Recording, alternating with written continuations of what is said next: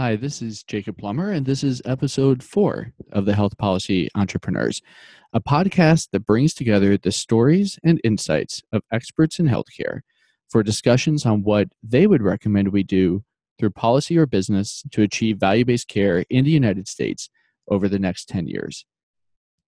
Today, we'll have that discussion with Dr. Abel Koh, who is a physician and an expert on how to best bring together health data at the local, regional, and national level to improve care in a wide variety of areas, from improving cancer care to using data to solve design questions on how we can best deliver care to vulnerable populations like the homeless. Dr. Koh's full bio will be on our show notes, but as highlights of his many accomplishments, Abel is director of the Center for Health Information Partnerships, which you can learn more about at www.healthinformationforall.org.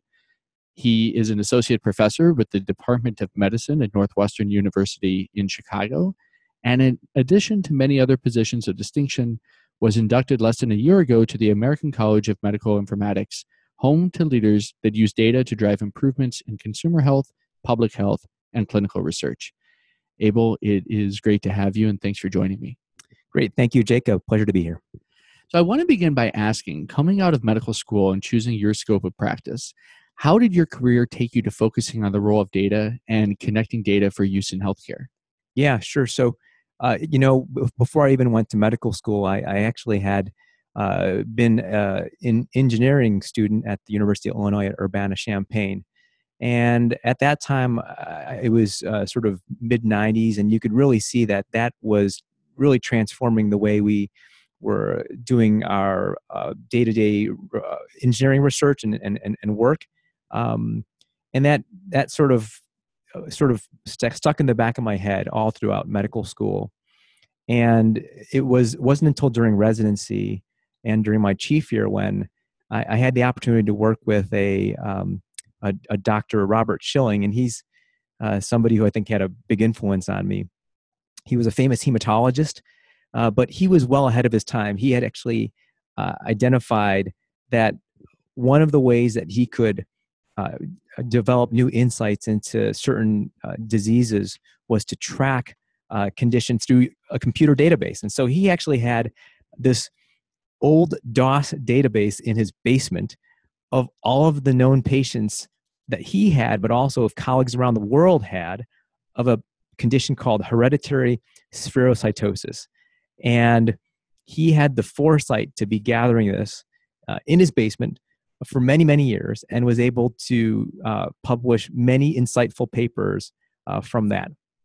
And so we got to talking during my chief year, and we had a trade. What we decided is that he would teach me how to fly fish in exchange for me helping him with this database. And it was a great trade. I think I learned far more from him. But then he also, at that point in time, mentioned to me that he had a colleague that I should meet, somebody by the name of Clem McDonald, who worked down at a place called Regenstrief Institute, and that I should go meet him because if I was interested at all in this field of didn't even have a name, but informatics, that I should go meet Clem. And so I did that. I went down and met with Clem McDonald, and we got along really well. And I made the decision to switch from, at that time, a critical care fellowship. I skipped that and went and did a medical informatics fellowship with Clem. And that was sort of the realization that through technology, we could really implement scalable system change that could make a much bigger impact on health than one at a time, seeing patients one at a time, which is still very gratifying, but you could just make a bigger impact through this scalable technology. Yeah, that's interesting because, for two reasons. I mean, one of them is that the fly fishing reference, before we started, I mentioned my hometown, Shelbyville, Illinois, and you actually had some awareness of it because of fishing, being present there. And so I guess that shows that, these different interests can always wind up having a conversational benefit, in the future. But also when I began, as I was telling you, as a hospital director, over a decade ago, and then ultimately left that role because I wanted to start doing work in the software space Mhm. with the same concept that you would get scalability. Mhm. That's hard to get when you're running a particular unit of something. Yeah, no question about it. And I still practice, and I think it's important to see every day the challenges that the patients face, the providers face. That is such a wealth of opportunity. All those problems that we see every day, um, those are things that need to be fixed, and you can choose to fix it for your panel of patients or for your clinic, but oftentimes it's through thinking of how you might change, whether it be the system or the policies that sort of drive the system. That's where you start recognizing that, hey, I could make a difference that would influence not 2,000 patients in my panel, but rather the millions of patients who are affected by what are really fundamental flaws oftentimes in the way we're delivering healthcare. Yeah, so let's talk about that. The practical effect. There's a term called data liquidity. Mhm. I wanted to start off with that for someone who's new to the subject. Mhm. Can you explain what does this term mean and why is the subject important? Yeah. So data liquidity refers to, like water, data being able to flow easily to where it's needed the most. And one thing that we have seen over the years is that isn't happening. It simply isn't happening in healthcare. So we know that ourselves. When you, as a patient, go from one institution to the other, you have to go and register a new place. On the provider side, we see it because patients come to us and they say, well, I was just seen at this other institution and I had the following cure.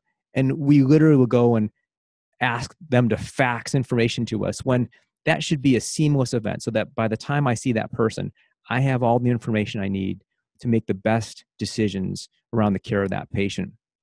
And it really came home to me when I was at training at Regenstrief. And one of the benefits there is that they not only had an advanced electronic health record system that they had built, but they had also they had the foresight to put in place a health information exchange. And that was transformative. I could, moonlight in an emergency department and I could see a patient. And the instant they registered, a printout would show up and it would tell me that, hey, this person was just seen a day ago at this other institution. And here's their list of medications.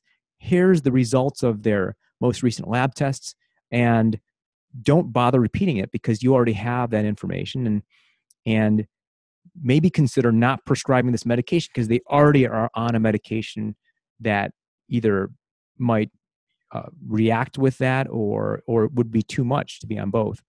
And so that was amazing. On the population health side, we could also see it because when we were trying to tackle a problem of drug-resistant infections, we could see that despite our best efforts at one institution, we weren't making any impact. And the reason for that was that uh, people would keep coming into the system with infections from other places. And unless we started looking at the more broad view of a patient's experience throughout the region, we were missing some key touch points with the health system where we could have intervened. They were missed opportunities, and those were the places that health information exchange, having data that can move to where it is needed, would have really helped us make the best decisions for that patient. So there's a term that we were also talking about earlier, value-based care. Mhm. I'm going to ask you, does that term mean anything to you? Or when somebody asks you, hey, how could we have more value-based care in Chicago or in the country? Are there specific things that come to your mind? Yeah, I think obviously it's a catchy phrase. It's a very appealing phrase. We all want good value in everything we do. So care is important. We want to have that based on good value. What comes to mind for me is that it's actually a very hard thing to put in place. It's very hard to actually define what is good value care. People define it differently. Some people might say, well, it's low cost care. People might say it's good outcomes for that care. And what I would say is that it's currently still very difficult for us to accurately measure the types of care we deliver and to measure value accurately given our current information systems. And part of that is a liquidity problem. So, for example, do we know when a person is readmitted within 30 days? Well, we might know it for one institution, but if data is not liquid, you may not know that that person was admitted to the place across the street or somewhere in a different state. And that happens a lot. We know that happens a lot. In fact, in Chicago, we know it happens probably about 20% of the time over the course of a couple of years. So you're just simply getting the wrong answers when you're trying to measure value unless you have a way of pooling or sharing that data together in a consistent and standard way. So when you talk about getting the wrong answers and that metric, that statistic you gave of 20% of the time, what were you referring to? That refers to the fact that in urban region, and we've seen this actually in a couple of cities now, patients we know receive care at multiple institutions. And when we look across a population, we look at, for example, a pool across multiple institutions in Chicago or in Indianapolis, where we started this type of project, we can see that over the span of a couple of years, about 5 years, that about 20% of the patients have some type of records at least one other institution, if not more, around that region.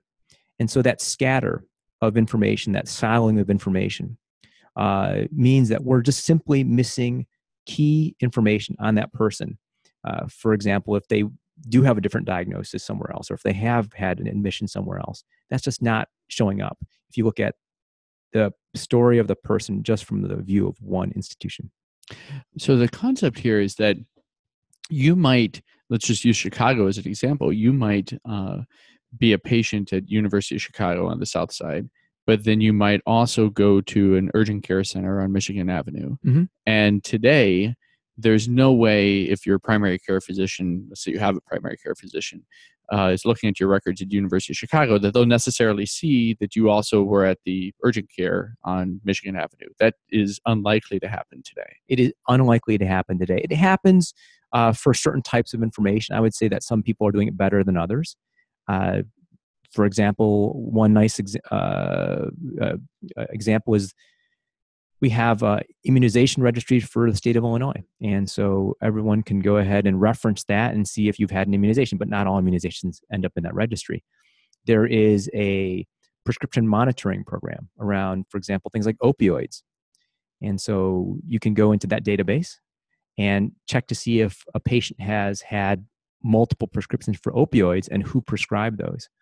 So there are some examples where we're doing a good job with it, but in many of the other acute care settings, the information from one setting is not being shared easily or readily or in a timely fashion with the other places where that person receives care. And again, that means that we're missing information that's critical for making the best decision around the care of that patient. And so let me just ask about the last part of that sentence, missing information that is critical. Mm-hmm. So is it critical? I mean, are there many people whose health outcomes are dramatically worse because that information isn't available or known? Yeah, I think the thing that I'm most familiar with is around things like infections.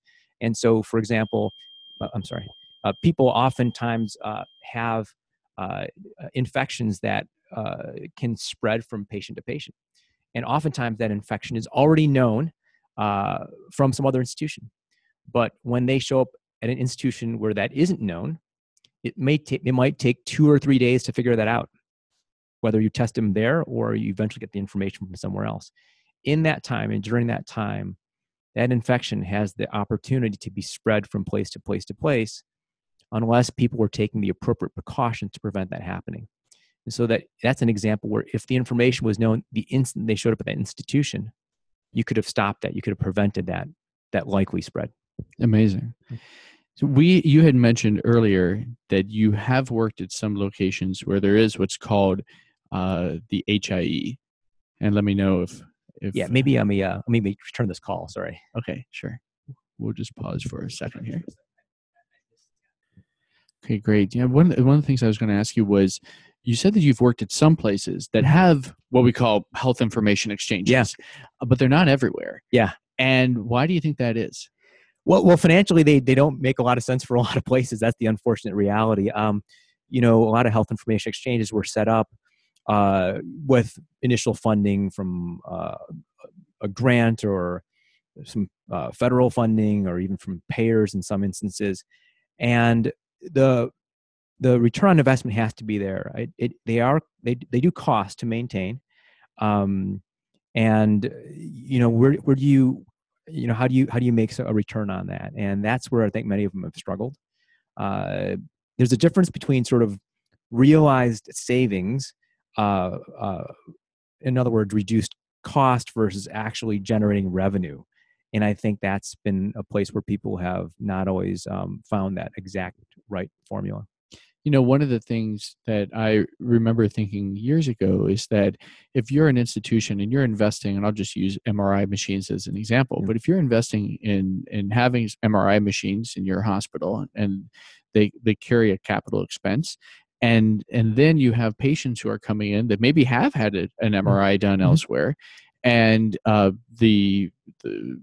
some people say, oh, well, you should pay for this information exchange, because then you can pull up the MRI that was done elsewhere and you won't have to do it here. Yep. Well, that's great on it, from the perspective of maybe the overall system. Yep. But when I think about the fact that I just bought this MRI machine, and if I'm not using it, then I'm just going to be losing money, and I have a responsibility to keep my organization solvent. So, and if there's additional costs to become part of the information exchange, am I just going to be getting a double hit? That's right. So that is what is happening, I think, a lot of times.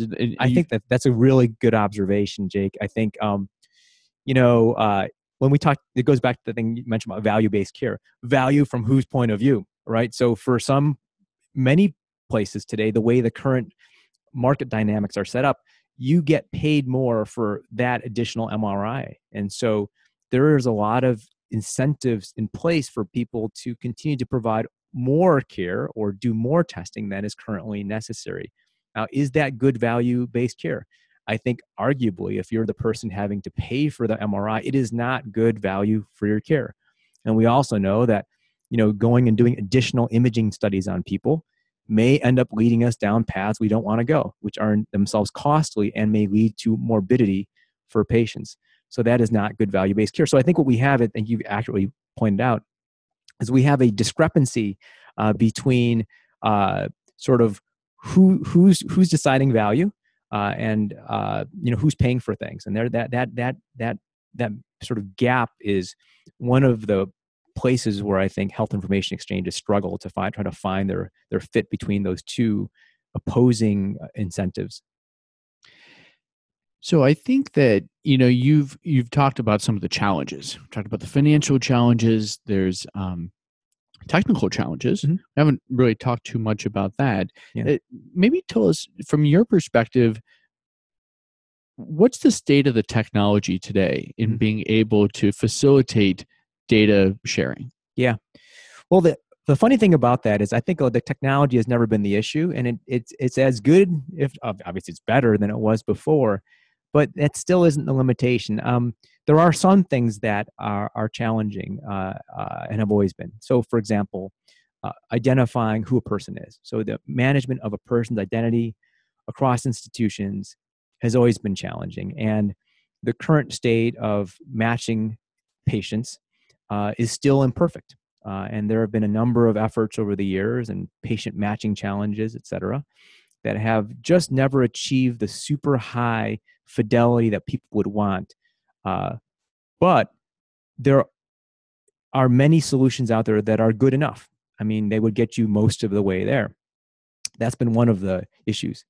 The other big challenge is if you can find out who that person is, can you ship data in a way across institutions that is so-called interoperable? At least it should be person readable. We have that. It's called the fax machine, unfortunately.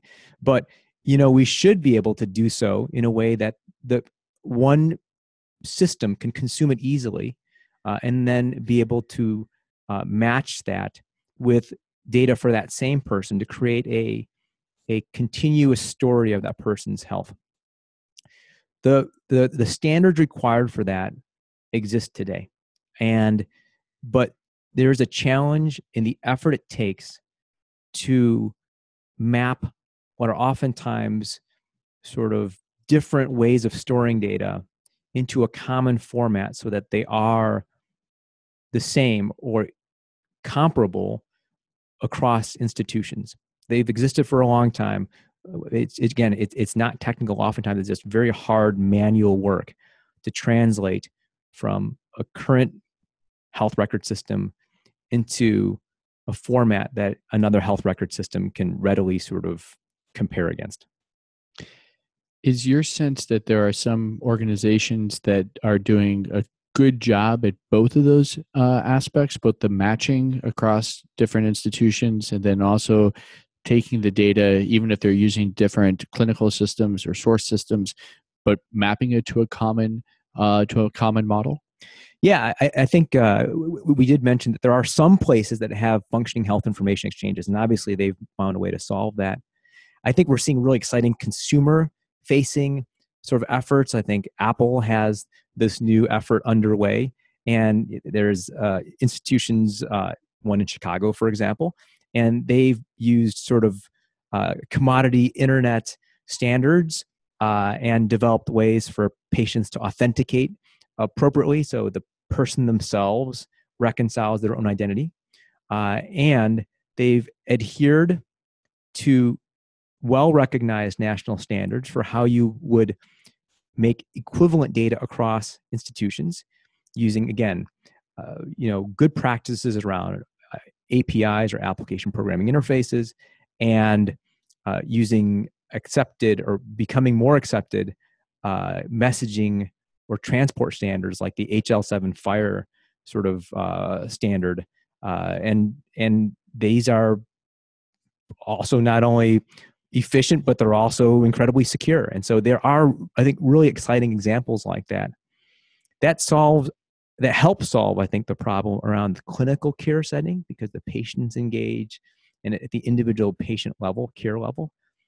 But as we talked about earlier, it doesn't necessarily solve the issue about how we pool records for multiple patients together for some of the more population insights. So it's at the individual level, which that's quite different, though, from pooling records for many people for population health insights.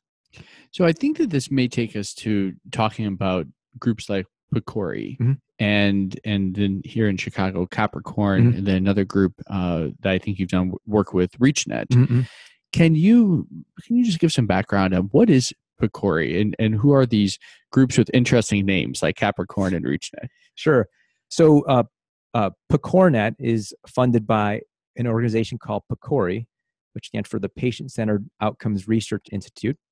And it was an outgrowth of the Affordable Care Act. And the goal of that was to create a national network for conducting comparative effectiveness research to give us the best information to make decisions on patients.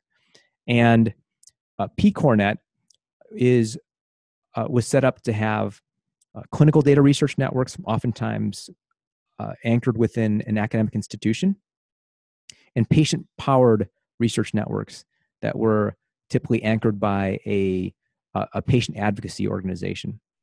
And they created this network of I think 13 clinical data research networks and multiple patient-powered research networks, blanketing the country and touching many different patient populations in many different communities.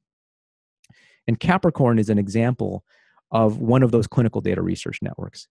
It's currently anchored here at Northwestern, but really is a consortia of 11 institutions that have come together to standardize the way that we manage our health record data so that it can be pooled or at least analyzed together to come up with insights around what treatments, for example, are most effective across the populations we serve.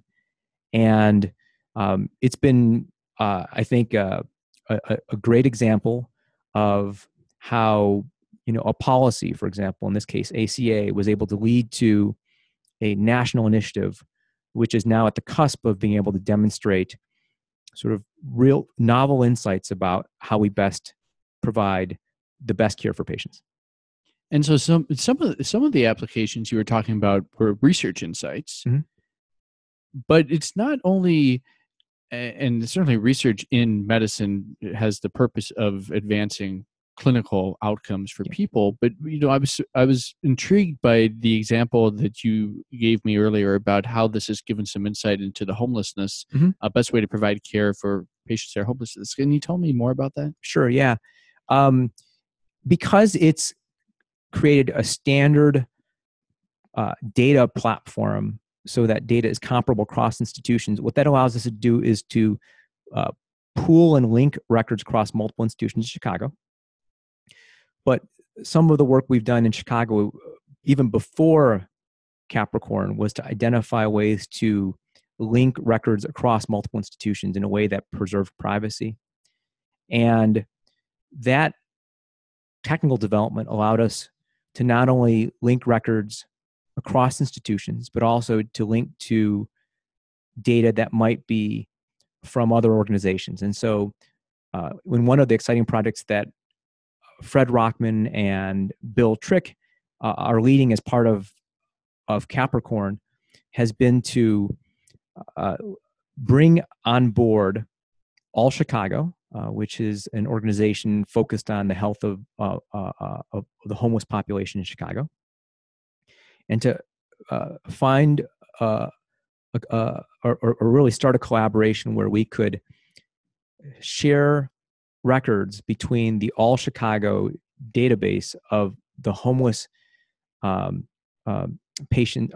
individuals rather in Chicago, and link that with the electronic health records of the patients identified as homeless by the health systems. And in that pilot project, we've been able to find out naturally that the combination of both the All Chicago Homeless Management Information System registry and that of the health systems, that pooled set of individuals was larger than anyone alone. We could also see how providing homes to the homeless population resulted in improved follow-up of these patients in ambulatory care settings and reduction in the use of emergency departments and inpatient hospitalizations, all through what we all know to make sense, all through giving better and more stable housing to individuals. So it's a nice way of sort of taking advantage of the ability to link records across not just institutions, but also to other organizations to develop an insight around what interventions work best for a population. So you said at the beginning of that what made this possible was a method to preserve privacy, and then sharing, sort of linking records, but having privacy be at the core of that. What does that mean, that privacy was sort of a core component? Sure. Well, we've always been sensitive to the fact that people's privacy is paramount in healthcare. I mean, it's written into the law. It's written into the regulations.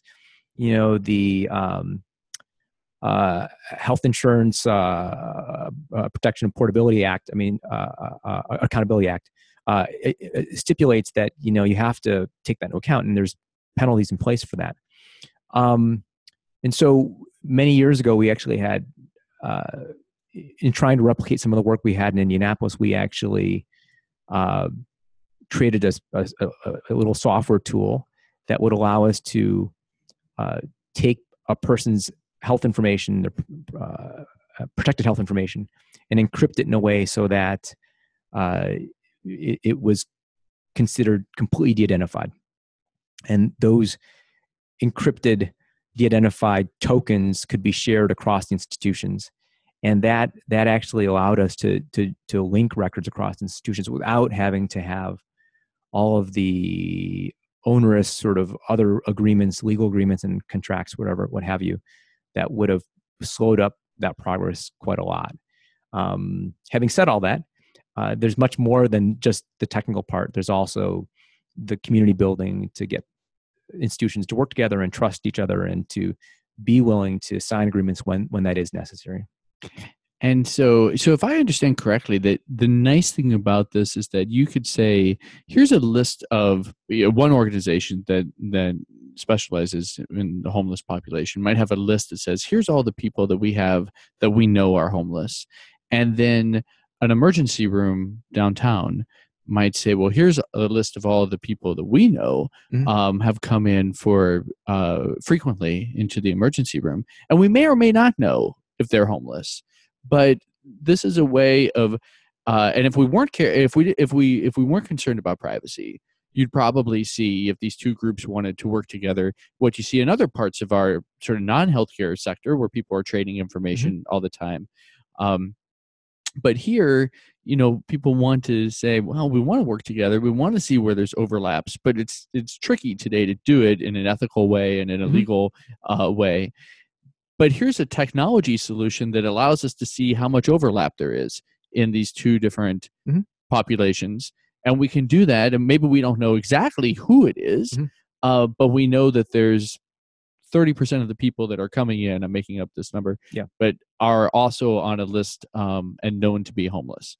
Yeah, I think that's one of the stronger use cases is to develop insights on a population or a cohort or a group of individuals without having to expose who they are, because many of these are sensitive issues. People may choose not to reveal certain things about themselves when they present for care, and we want to try to respect that. Yet you also want to be able to develop insights around what is the best care we can provide. So there is that balance that we have to strike, and I think methods like this are one way to do it. And so that's for a specific, part of the population. Every big city has vulnerable populations, like the homeless. You were telling me earlier that you're actually at a point now with the Capricorn Initiative here in Chicago that you could kind of get a sense of what's the pulse of Chicago. What does that mean? Well, this is something that we are really passionate about. We actually have been working in the space for even before Capricorn, many years before, actually. We actually had set up some of this record linkage work in order for us to pool records across institutions to identify what the burden of disease was in Chicago.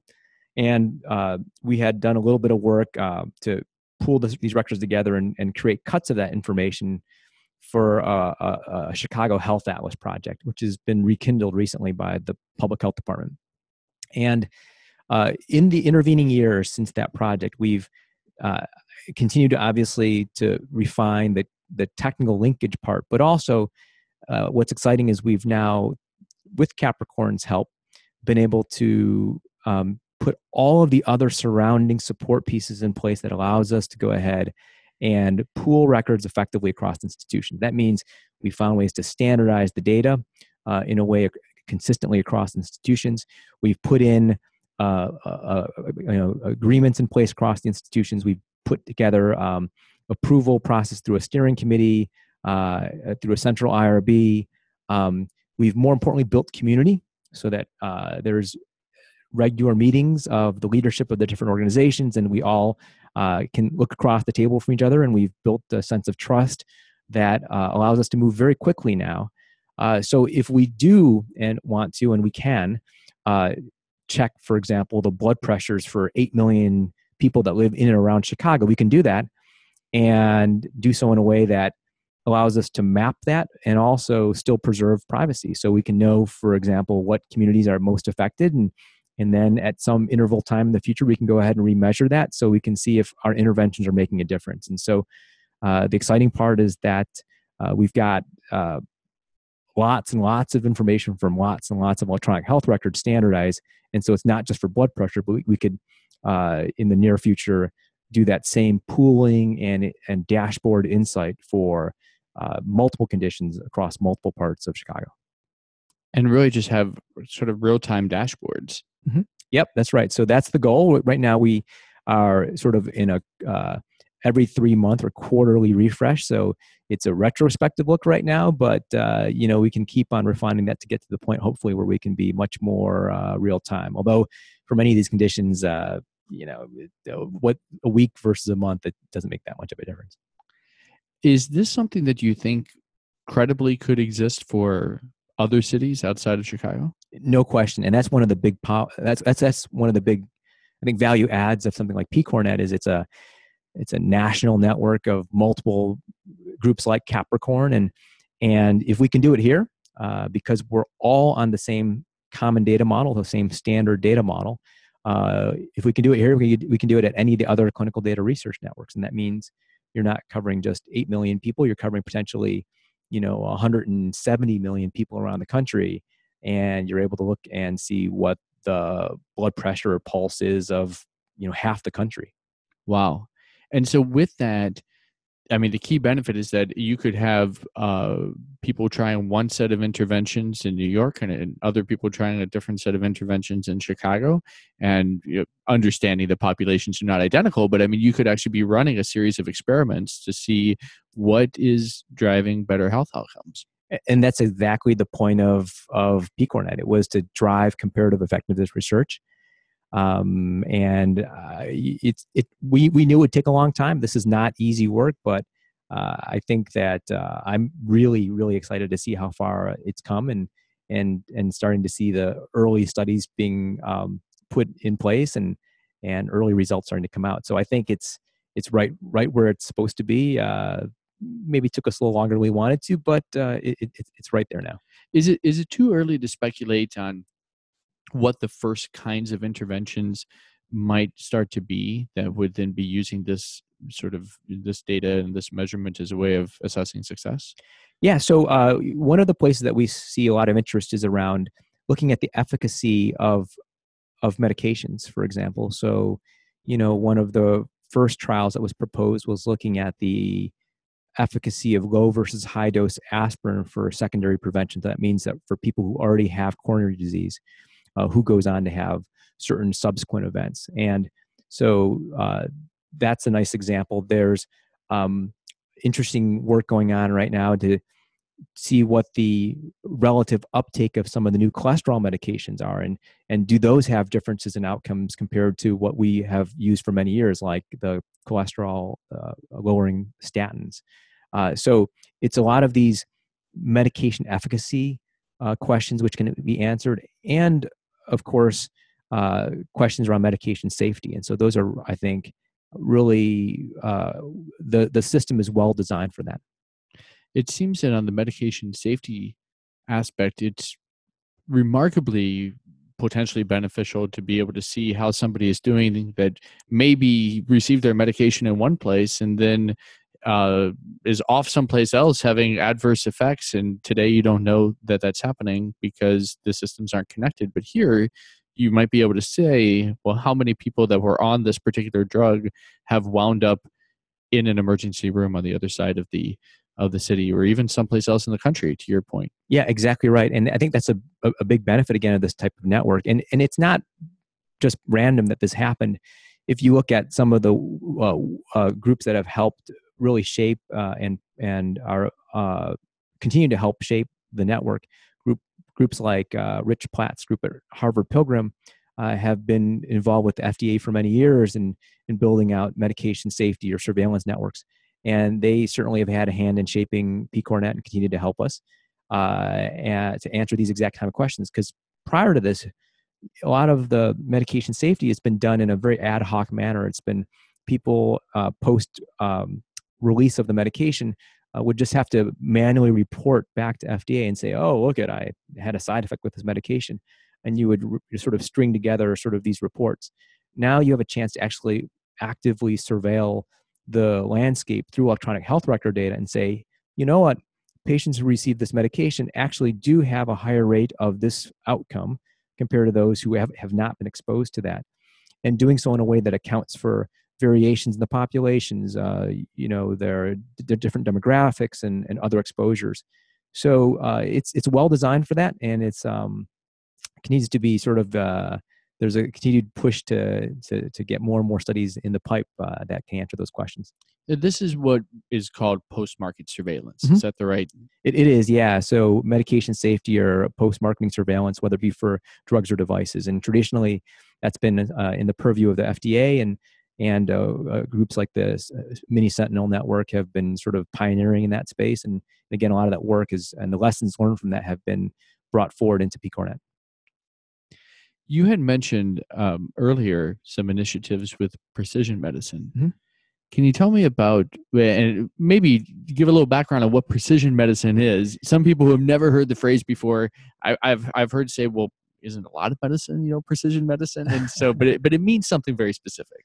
Certainly, yeah. So I wish it was all more precise. It's not, but it's more the practice of medicine for a reason. But the precision medicine, as I'm referring to now, is actually was an initiative started under the Obama administration back in 2015, and the idea behind that was that much like efforts in other countries, we were going to put together an effort to bring data for 1 million Americans together to help us gain insights into what drives disease and how we might better or more precisely target treatments to certain diseases.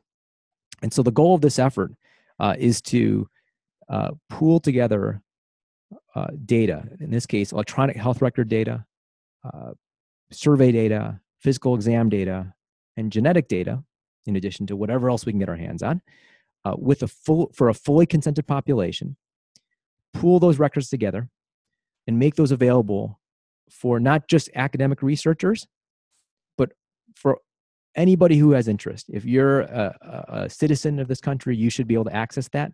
If you participate in the program, you should be able to eventually get back your own information. And so we can empower the citizen scientists, people who have the interest and the capacity to ask good questions, and empower them through these data to do that. And so that's been a very exciting project. It's, I think, in its second year, and making good progress with recruitment. And we're lucky that our team has been involved in helping to look at some of the problems with electronic health record data. And there's lots of problems, but what's fun is it's given us a very clear project set of goals to deliver on, and we're working hard at it. And so that's much like with pCoreNet. We're finding ways to standardize electronic health records across institutions, bring them all together, and transform them into sets of data that are ready to be analyzed by researchers of all stripes. Is there any way that you can, I mean, we were talking earlier about the role of privacy, right, and sharing information. Is there any way that you can have a private sharing or mapping of a database with people's genetic information? Because it seems like the genetic information is you. Yeah, this one's a much more difficult or challenging space. Genetic information and what that means is constantly changing, but it is pretty clear that it can be very identifying, and there are efforts and groups that have been thinking about this for several years, actually. There's a genomic privacy group that holds a conference every year. The last one actually was here in Chicago.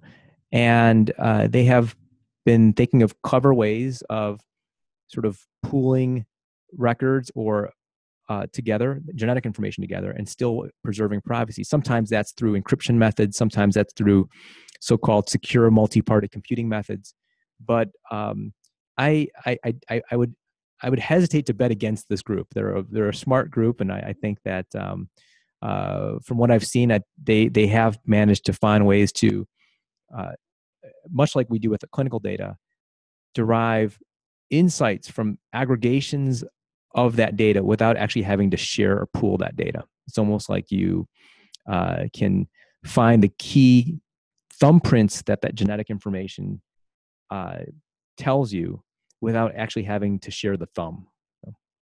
So I was in a conversation at National Cancer Institute. This has been about maybe a year and a half ago, and one of the oncologists I was talking to, he said, when we have patients come in, let's say that somebody has colon cancer, and he said, we can today, benefit from being able to see the results of some genetic testing, along with the sort of phenotypic results of say a colonoscopy. He said, because there might be times where I'm looking at the genetic analysis, and I think, oh, this person may be at increased risk, but if I see that they had a colonoscopy and there were no polyps, and I'll say, well, actually, it's not to be worried about. Yeah. He said, so having the information combined is far more valuable than having it alone.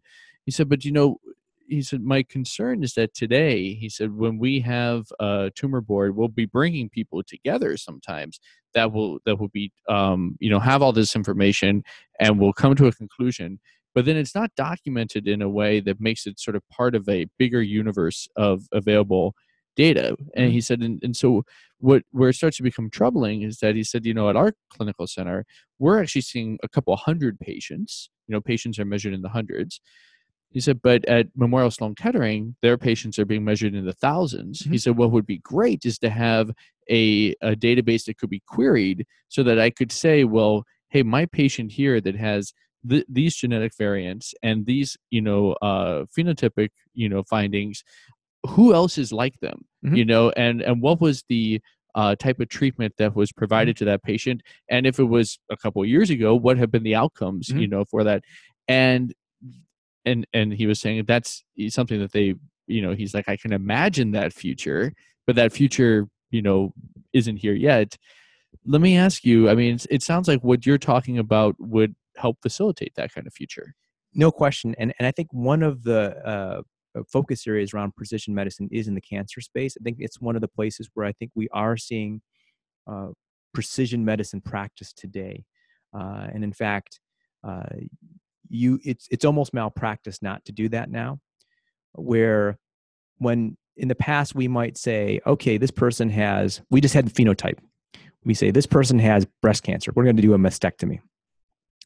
And nowadays you would never do that. You would say, what is the immunophenotype? So we can measure the person and see what markers are on the cancer. What is the person's genetic profile? And based on the combination of that and the current phenotypic presentation, you would tailor therapy that would precisely hit certain immunomarkers. And that's true for many cancers now. The hard part is that we don't always know. We don't have enough information. We haven't pooled enough information across multiple studies like you described to be able to know exactly what is the right treatment for this one person. But as those records start coming together, and they are happening, there's obviously efforts going on from all different innovative companies that are out there. One here in town, as you know, Tempus is working on some of that as well. Is trying to pool all these records together to get the largest number of these cases together, so you can actually run sort of rapid fire studies to have the insight to say, okay, for patients that all fit into this subtype of disease and this presentation, what is the treatment that resulted in the best outcome? And it's unfortunately, it's a big data problem. It's getting data all together in one place in a standardized way. We can get the genetic information together. What's hard is actually getting the phenotypic information together, that EHR data, because that's very soft. It's observational. Someone says and looks at somebody, says this is what they see, as opposed to something coming off a sequencer, which is much harder, endpoints. But we need big numbers for that because there's multiple factors that play into how disease is expressed. There's environment as well, for example. We don't even account for that. But you need very large sets because, some of these conditions are rare. And in order to find those, statistical breakpoints, you just need more and more data. So I think that it's coming across, this is what we were kind of thinking is the advantage of these data networks is population health insights, post-market surveillance insights, precision medicine health insights. Think about the last 5 years and think about the next 5 years. Yeah. Where do you think the and I guess this is going to be a scale that I'm asking you to sort of invent in your Yeah. mind. But Yeah. are we at an inflection point, or is the rate of change over the last 5 years going to be the same rate of change over the next 5 years? What's your gut tell you? My gut tells me that medicine's on the precipice of being completely transformed, and the way we practice medicine today is going to be very different in 10 years. I mean, I just think about, again, the cancer treatment model is a good example. Once you have enough data put together, you can the combination of the data will provide you insight that no individual expert could determine. And so the days of shilling and the database in the basement are going to be replaced by, everybody's a shilling. Everyone has access to the database for all conditions. I mean, that's the type of power that we're able to see, where you can start differentiating between even common diseases. So it won't be you have diabetes, you actually have this subtype of diabetes for which this particular treatment is the best for you. And that is, it's easy to imagine that future, because it's simply a matter of getting enough data together at scale to be able to develop those insights in a rapid fashion. And no question that it's happening. Is it 5 years, 10 years? Hard to say. I think, like I said, one of the things that limits us, I think, is not the technical part, which I think is being solved, but there are certainly policy issues that need to be resolved, and also financial sort of drivers that need to be resolved. But it's just a matter of when. So I want to pivot the conversation now and think about the role of the person in the next 10 years. And so I think that many people are aware that look, we live in a data world, right? And so many companies, even just outside of healthcare, it's about data, So we might say, when I first heard that Netflix was going to be coming up with its own content, and this was not that long ago, right? I mean, it was just like maybe half a decade ago, like 5 years ago. And they said, oh, yeah, we have all this consumer information of what people are buying and what they're watching. And so we can get a sense of what the preferences are. And I don't know if you're a Netflix subscriber, but if you are, right, you open it now and they have hundreds of shows, right, that are all for these different cohorts. I mean, the amount of content has just exploded, and it's being tailored towards certain viewers that they know will engage with that content, right? I think also that there was this famous case that came out where Netflix had released a lot of data that was de-identified. And are you familiar with this story? Yes, the re-identification of end users. And a couple of entrepreneurial statistics professors, I think, in Texas said, well, let's combine this data, to the IMDb movie review data. And they were able, sort of tragically for the person who was sort of caught up in this, to identify that, somebody had been, their sexuality was as lesbian, and they could tell because of all the movies and the reviews, that she was putting forth, right? And on the one hand, you're kind of like, wow, the statistics are amazing, but on the other hand, it's pretty chilling, right? And so, but we know that people want our data, and sometimes our health could be better if we were releasing our data, to the right folks, right?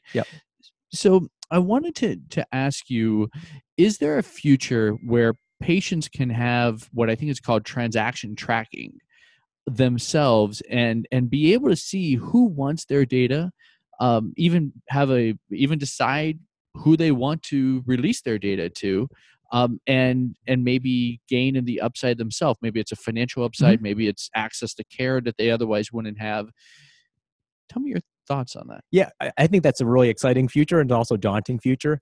As an individual, I think that makes a ton of sense. People should be able to control exactly who accesses it. And in theory, we should be able to do that now. Is it possible technically for that kind of? The issue is right now it's quite difficult for people to actually extract that and say, okay, who actually had a touch point on this? But it is doable. I mean, you can go through log files and try to figure out who touched a person's data. So it is. It's just that it's not a routine thing that we sort of deliver on. But the daunting part is that we don't yet know what the effect on on the availability of that data for particular uses will be. And a lot of it is based on very simple things like whether people have to opt in or opt out consent for uses. And so I think while I think it is the right thing to do, I think more work needs to be done to figure out if we do that, what would be the effect on data availability and bias in the research that results from that. I think that there's some interesting natural experiments happening already in the social media space. You think about things like Facebook.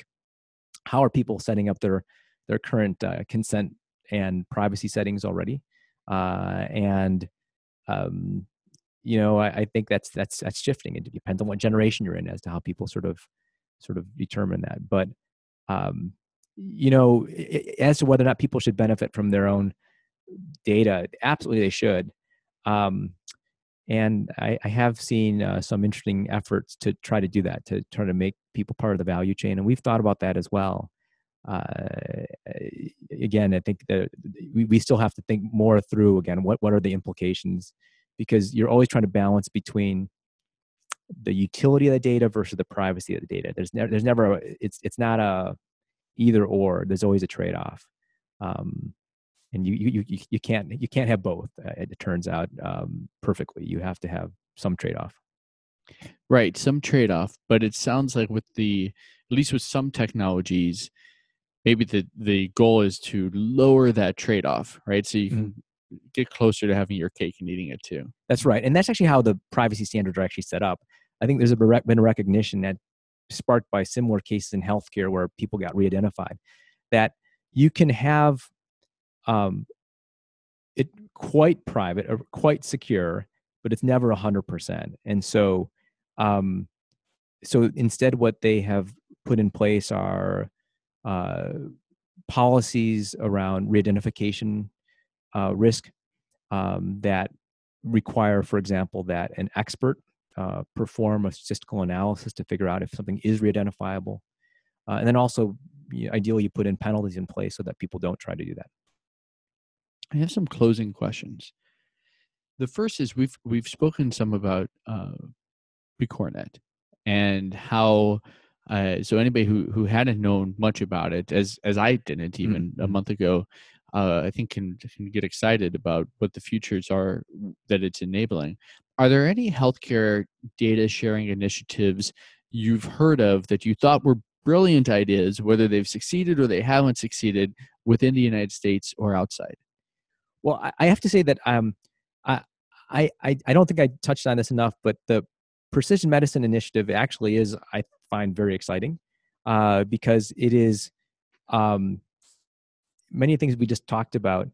It is really thinking through sort of how do you appropriately consent individuals, steward that information, and make sure that's able to be shared back with patients.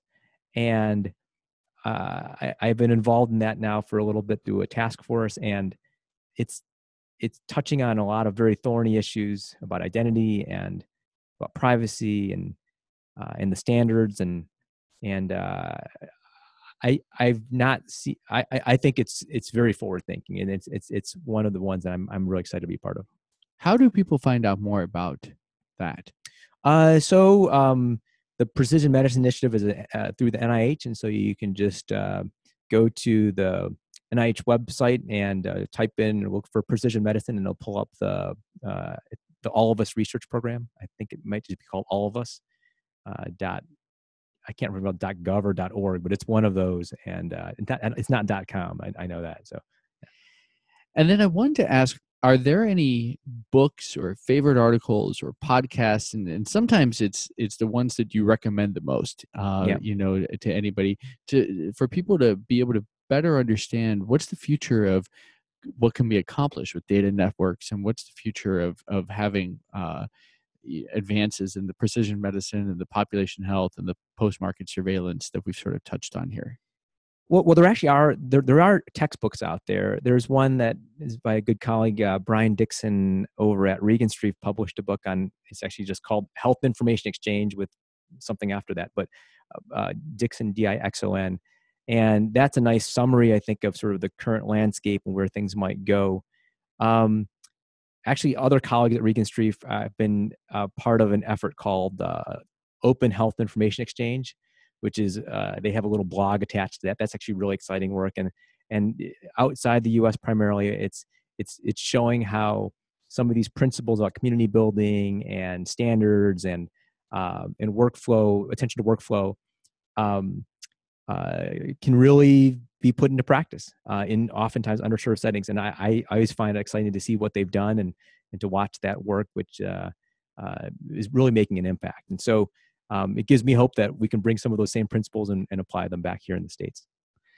When you mentioned earlier that there's a vision of having dashboards for the city of Chicago in order to be able to see the health of the city, will those be at all publicly available? Or yes, that is the absolute goal. That is actually something that we've waited a long time to do this. It's taken us a long time to get to this point, but that is something that we'd like to put up relatively soon, so that you can go to a website and look at the pulse of Chicago and see where we are, and look across a bunch of different conditions, and in a way that ensures the privacy of individuals, yet allows us to get insight into how are we doing, how is Chicago doing today, and how are we doing tomorrow after we've put in the right sort of public health initiatives to make people healthier. We're going to make sure when those are up, we'll make them part of the show notes. Yes, so that we can... yeah, that is my passion, is to get something like that up relatively soon. Excellent. Well, thanks for spending the afternoon. Yeah, great. Thank you, Jake. I appreciate the time. Thanks.